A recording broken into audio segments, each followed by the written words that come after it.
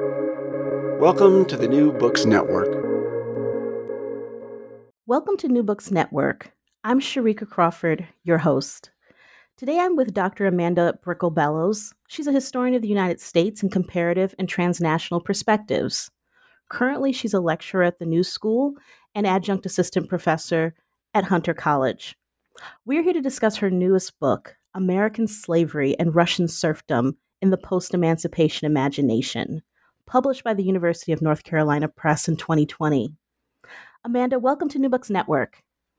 Thank you. It's so wonderful to be here, Sharika. Let us begin with you sharing a bit about your intellectual and professional background. How did you come to study history? Tell us a little bit about your graduate experiences and your trajectory. Sure, yes. Well, as you said at the beginning, I teach at the New School and Hunter College here in New York City. I offer courses on global slaveries, African American history, public history, and U.S. history broadly defined. I received my PhD in history from the University of North Carolina at Chapel Hill and my BA in history from Middlebury College. And it was just really a pleasure to be at both of those institutions and to have that liberal arts experience at Middlebury. Is it at Middlebury where you came to study Russian?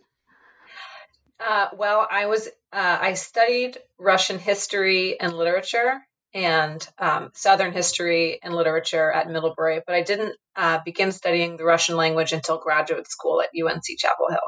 Oh, wow. Wow, that's impressive. Well, how did you come to pursue such a comparative topic? And what is the key argument you like to make for this book? Well, my book, it looks at the two histories of forced labor, American slavery and Russian serfdom. Both were instituted in the 1600s and ended just 4 years apart in the 1860s. Serfdom was abolished first. Russia's Tsar at the time, Alexander II, issued an Emancipation Manifesto in 1861 that freed 40% of Russia's population, the enserfed peasantry. During the Civil War here in the U.S., President Abraham Lincoln released an Emancipation Proclamation in 1863, but slavery did not officially end nationwide until the ratification of the 13th Amendment in 1865. So my book focuses on the aftermath of these two events.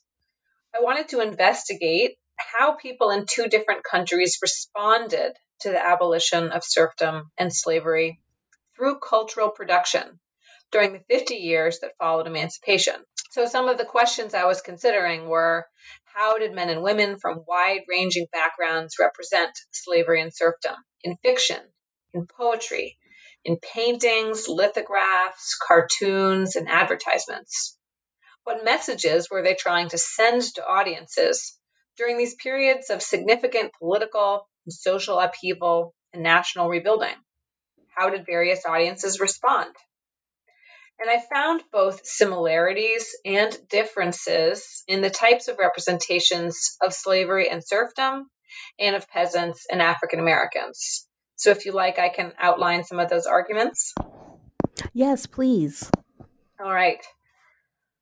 First, American and Russian landowning elites produced nostalgic, idealized images of slavery and serfdom that showed their resistance to their loss of power, wealth, and stature. These included representations of contented serfs and slaves and loyal peasants and freed people who yearned to return to the pre-emancipation era. Second, upper middle class Americans and Russians portrayed freed people and peasants in urban settings, far from the rural plantations and estates that had been the sites of their enslavement. Now, in cities, they're typically represented as hooligans, as troublemakers, or even as criminals, particularly in the mass-oriented lithographs and cartoons from this period. If we turn to advertisements, we see how both American and Russian businesses created aspirational ads targeting white and non-peasant middle-class consumers. These depicted African Americans and peasants in positions of servitude. Other American advertisements sought to normalize the white supremacist violence inflicted upon African Americans during this period, using racist and violent imagery that masqueraded as humor. Finally, I found that African Americans and Russian peasants sought to challenge racist, nostalgic, or one-dimensional representations. They did so by portraying themselves as dignified professionals and upstanding citizens and subjects in literature, paintings, photographs, and more. Now, I also want to mention some of the important differences that I uncovered in types of representations produced during the post-emancipation era. Racism played a central role in shaping white representations of African Americans, but conceptions of racial difference were largely absent in depictions of Russian peasants.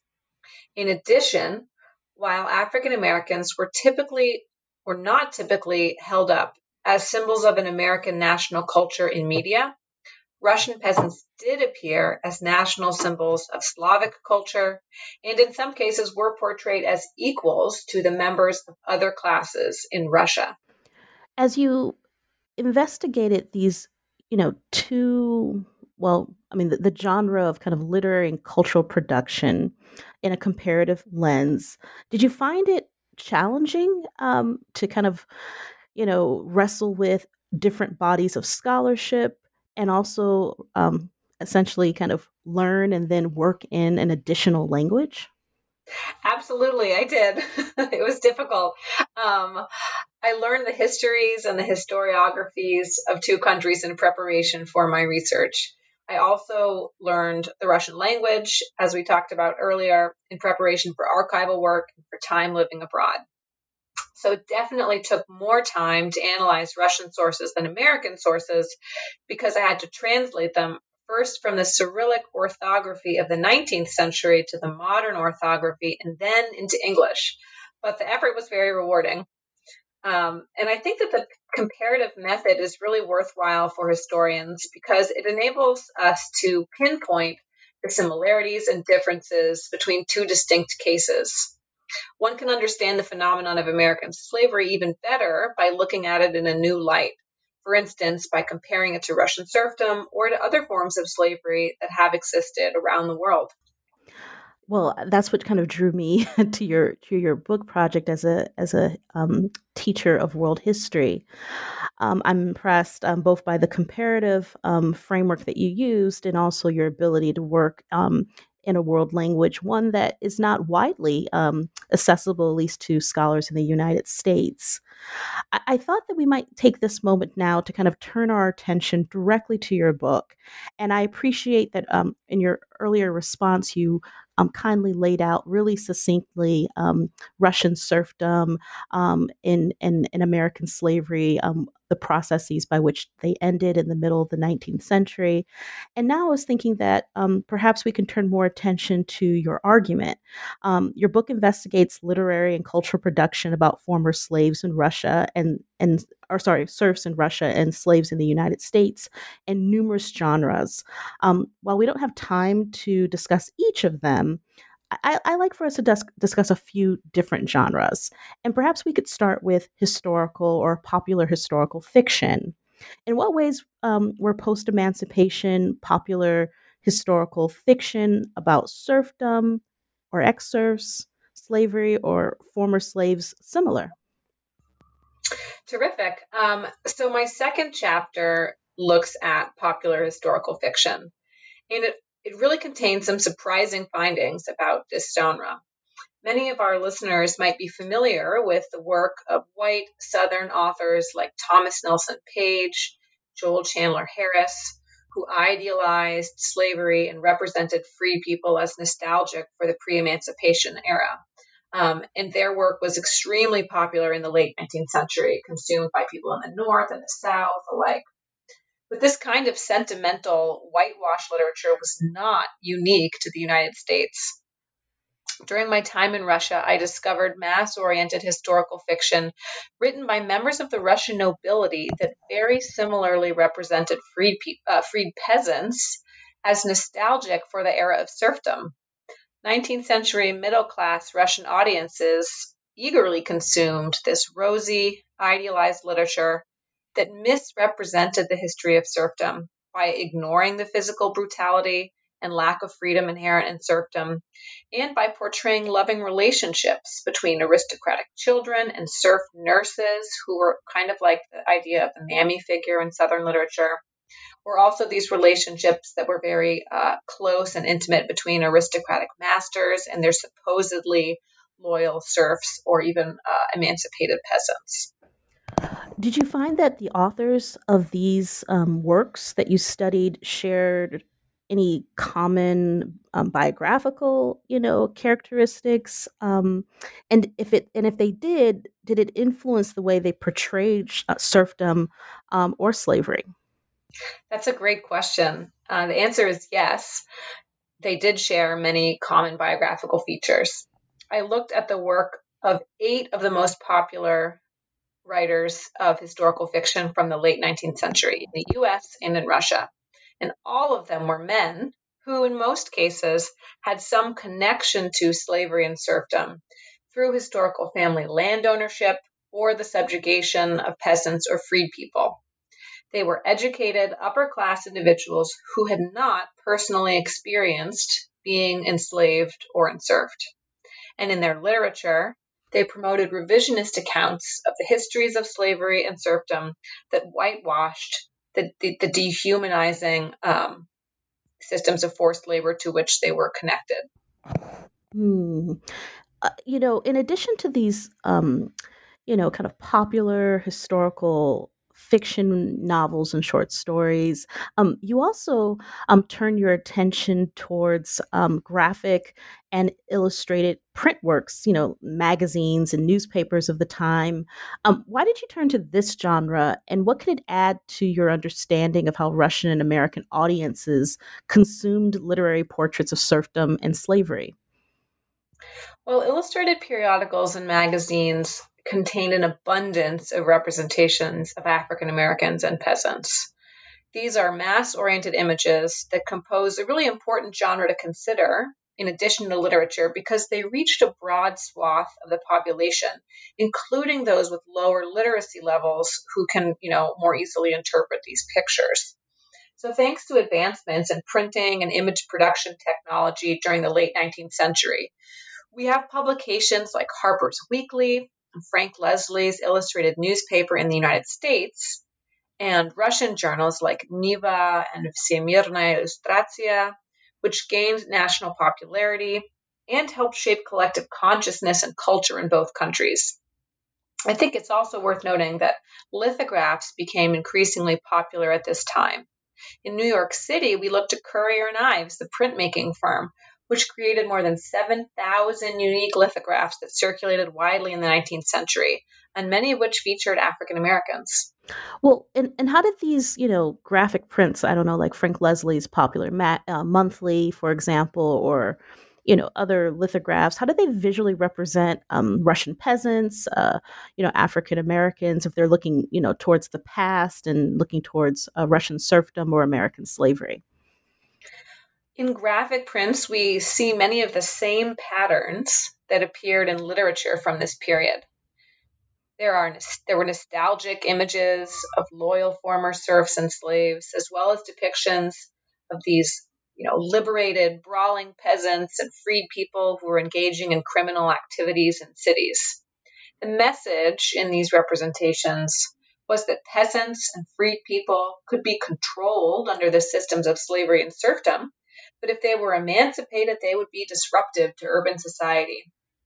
We do observe a handful of very compelling images that criticized slave owners and serf owners, alluding to the rape, for instance, of enslaved or enserfed women that historically occurred in both countries. But there are far fewer critical images than the types that I first mentioned, the nostalgic images and so forth. Yeah, that was a common theme that you detected in the literary production of these different sorts of genres that you studied. This idealization or these kind of revisionist takes on the relationship between landlords and serfs or enslaved people. Could you perhaps talk a little bit about the portrayal shift as we move past the post-emancipation period, in terms of as we get closer to the 20th century? How does the imagery shift? Do we get more of these pushing back, more critical lenses, or how do we start to see these authors and artists and intellectuals look at this time period? We definitely see fewer depictions of idealized relations between landlords, serfs, or between and enslaved people as we move into the 20th century. And I think this is because of Black and peasant achievement and advancement. At the turn of the 20th century, we have a new generation of peasant and Black artists, authors, publishers, and entrepreneurs who are challenging these nostalgic depictions of the past with realistic representations of Black and peasant life in the 20th century present. Think of sociologist and activist W.E.B. Du Bois, author Charles Chesnutt, the peasant publisher Ivan Sityin, and the peasant painters Ilya Repin and Vasily Maximov. Their creations did so much to reshape ideas about emancipation, about what it meant to be Black or from the peasant estate in the early 20th century. Well, one of my favorite chapters in your book focused on these artists, particularly oil paintings, and how they depicted, Russian peasants and African Americans in the late 19th and early 20th centuries. You did mention several of their names, but perhaps you could kind of identify some of those oil painting artists who depicted, these two groups, and then how might you characterize? You said that they're much more positive in their portrayals. Can you talk a little bit about the examples that come from these oil painting artists? Absolutely. And thank you. This was a really fun and interesting chapter to write. So, late 19th century artists came from a range of backgrounds. Some were from landowning families, some were from abolitionist families, and others were directly descended from serfs or from enslaved people. Some of my favorite artists include Winslow Homer, a white artist who traveled with the Union Army during the Civil War as an artist reporter; Henry Osawa Tanner, a prominent African American painter who made wonderful genre paintings of domestic Black life; and Vasily Maximov and Ilya Repin, both of whom were peasants who sought to illuminate the peasant traditions and communities that were so familiar to them. But speaking more broadly, this chapter analyzes and categorizes a huge range of portrayals that included sympathetic depictions of enslavement and of self-emancipation, images of post-emancipation civic engagement through efforts to gain literacy, and the very difficult journeys of rural to urban migrants who were seeking better lives for their families and for themselves as liberated people. Your examination of these oil paintings, but it was also true in, I would say, in the literary genres that you studied earlier in your book. You start to detect some discernible patterns, at least in terms of the visual depictions of Russian peasants and African Americans, particularly with regard to military service and education. So, how are these Russian and American oil painters, for example, linking military service to their portrayals of peasants and African Americans? There are truly fascinating images of African American and peasant soldiers from the late 19th century, but these images differ in important ways. In the United States, we have Northern painters, including Thomas Waterman Wood and Edward Lamson Henry, depicting noble Black Union soldiers. Now, these heroic representations encouraged the white public to see freed people as citizens, people whose military service and self sacrifice helped defeat slavery and kept the Union together. By contrast, Russian painters, including Repin, a man named Konstantin Savitsky, and Nikolai Pimonenko, depicted peasants for whom conscription into the military was akin to enslavement. Conscripted soldiers historically served long terms and were separated from their families for years and years in Russia. Many never even returned home again due to the high mortality rates in the Russian army. So while Russian African American military service is depicted as a liberating endeavor, the military service of Russian peasants was represented as oppressive and constraining. And why do you think increasingly these artists were inserting the subject of education, um, onto their portraits? So Russian and American painters were also frequently depicting scenes of emancipated peasants and of freed people seeking to gain an education. Reading was forbidden under slavery, and literacy rates were extremely low among peasants and freed people after emancipation. But in both countries, we have new schools and colleges that were established after abolition that gave African Americans and peasants important new opportunities. Illiteracy rates among African Americans dropped from 80% of people 14 and older in 1870 to 30.5% in 1910. American artists painted poignant scenes of African American adults and children learning how to read. Often the book of choice in these paintings was the Bible. Paintings like these show the degree to which reading could be a spiritual act for African American Christians. Literacy rates among rural peasants increased from 6% in the 1860s to 25% in the 1910s. And there are charming paintings of peasant children entering the threshold of a classroom for the first time or struggling to figure out a challenging math problem on a blackboard from the 19th century. And I'm curious, to what degree do you think this legacy of literary and cultural portrayals, whether that be of serfdom and slavery or Russian peasants and African American citizens, for the writers and artists that you studied, particularly at the turn of the 20th century? This is a great question. So at the turn of the 20th century, we see textual and visual sources produced by some of the usual suspects like Harris and Page and the Russian authors of mass-oriented fiction that continue to, they're continuing to churn out these nostalgic representations of slavery and serfdom.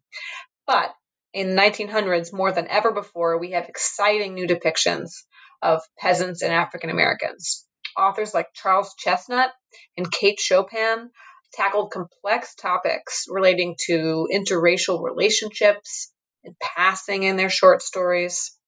In Russia, Anton Chekhov, the son of a serf, published short stories in a realistic style that revealed to audiences the hardships of peasant life.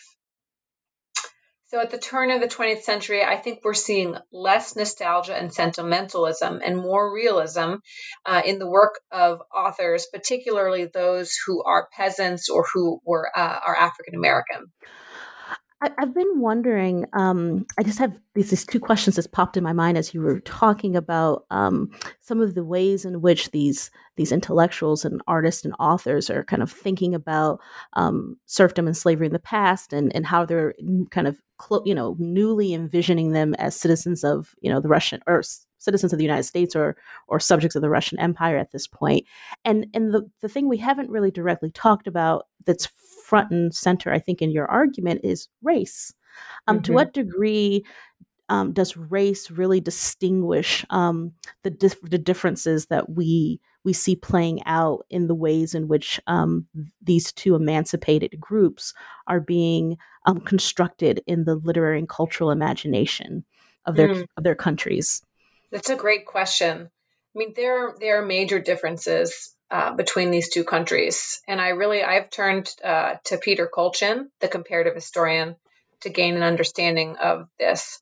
So Kolchin, in his book Unfree Labor, argues that under serfdom, these aristocrats, they viewed peasants as part of Russian society, albeit at its lowest level, the kind of at the class level, because they share with the serfs the same religion, Russian Orthodoxy, the same language, and the same ethnicity.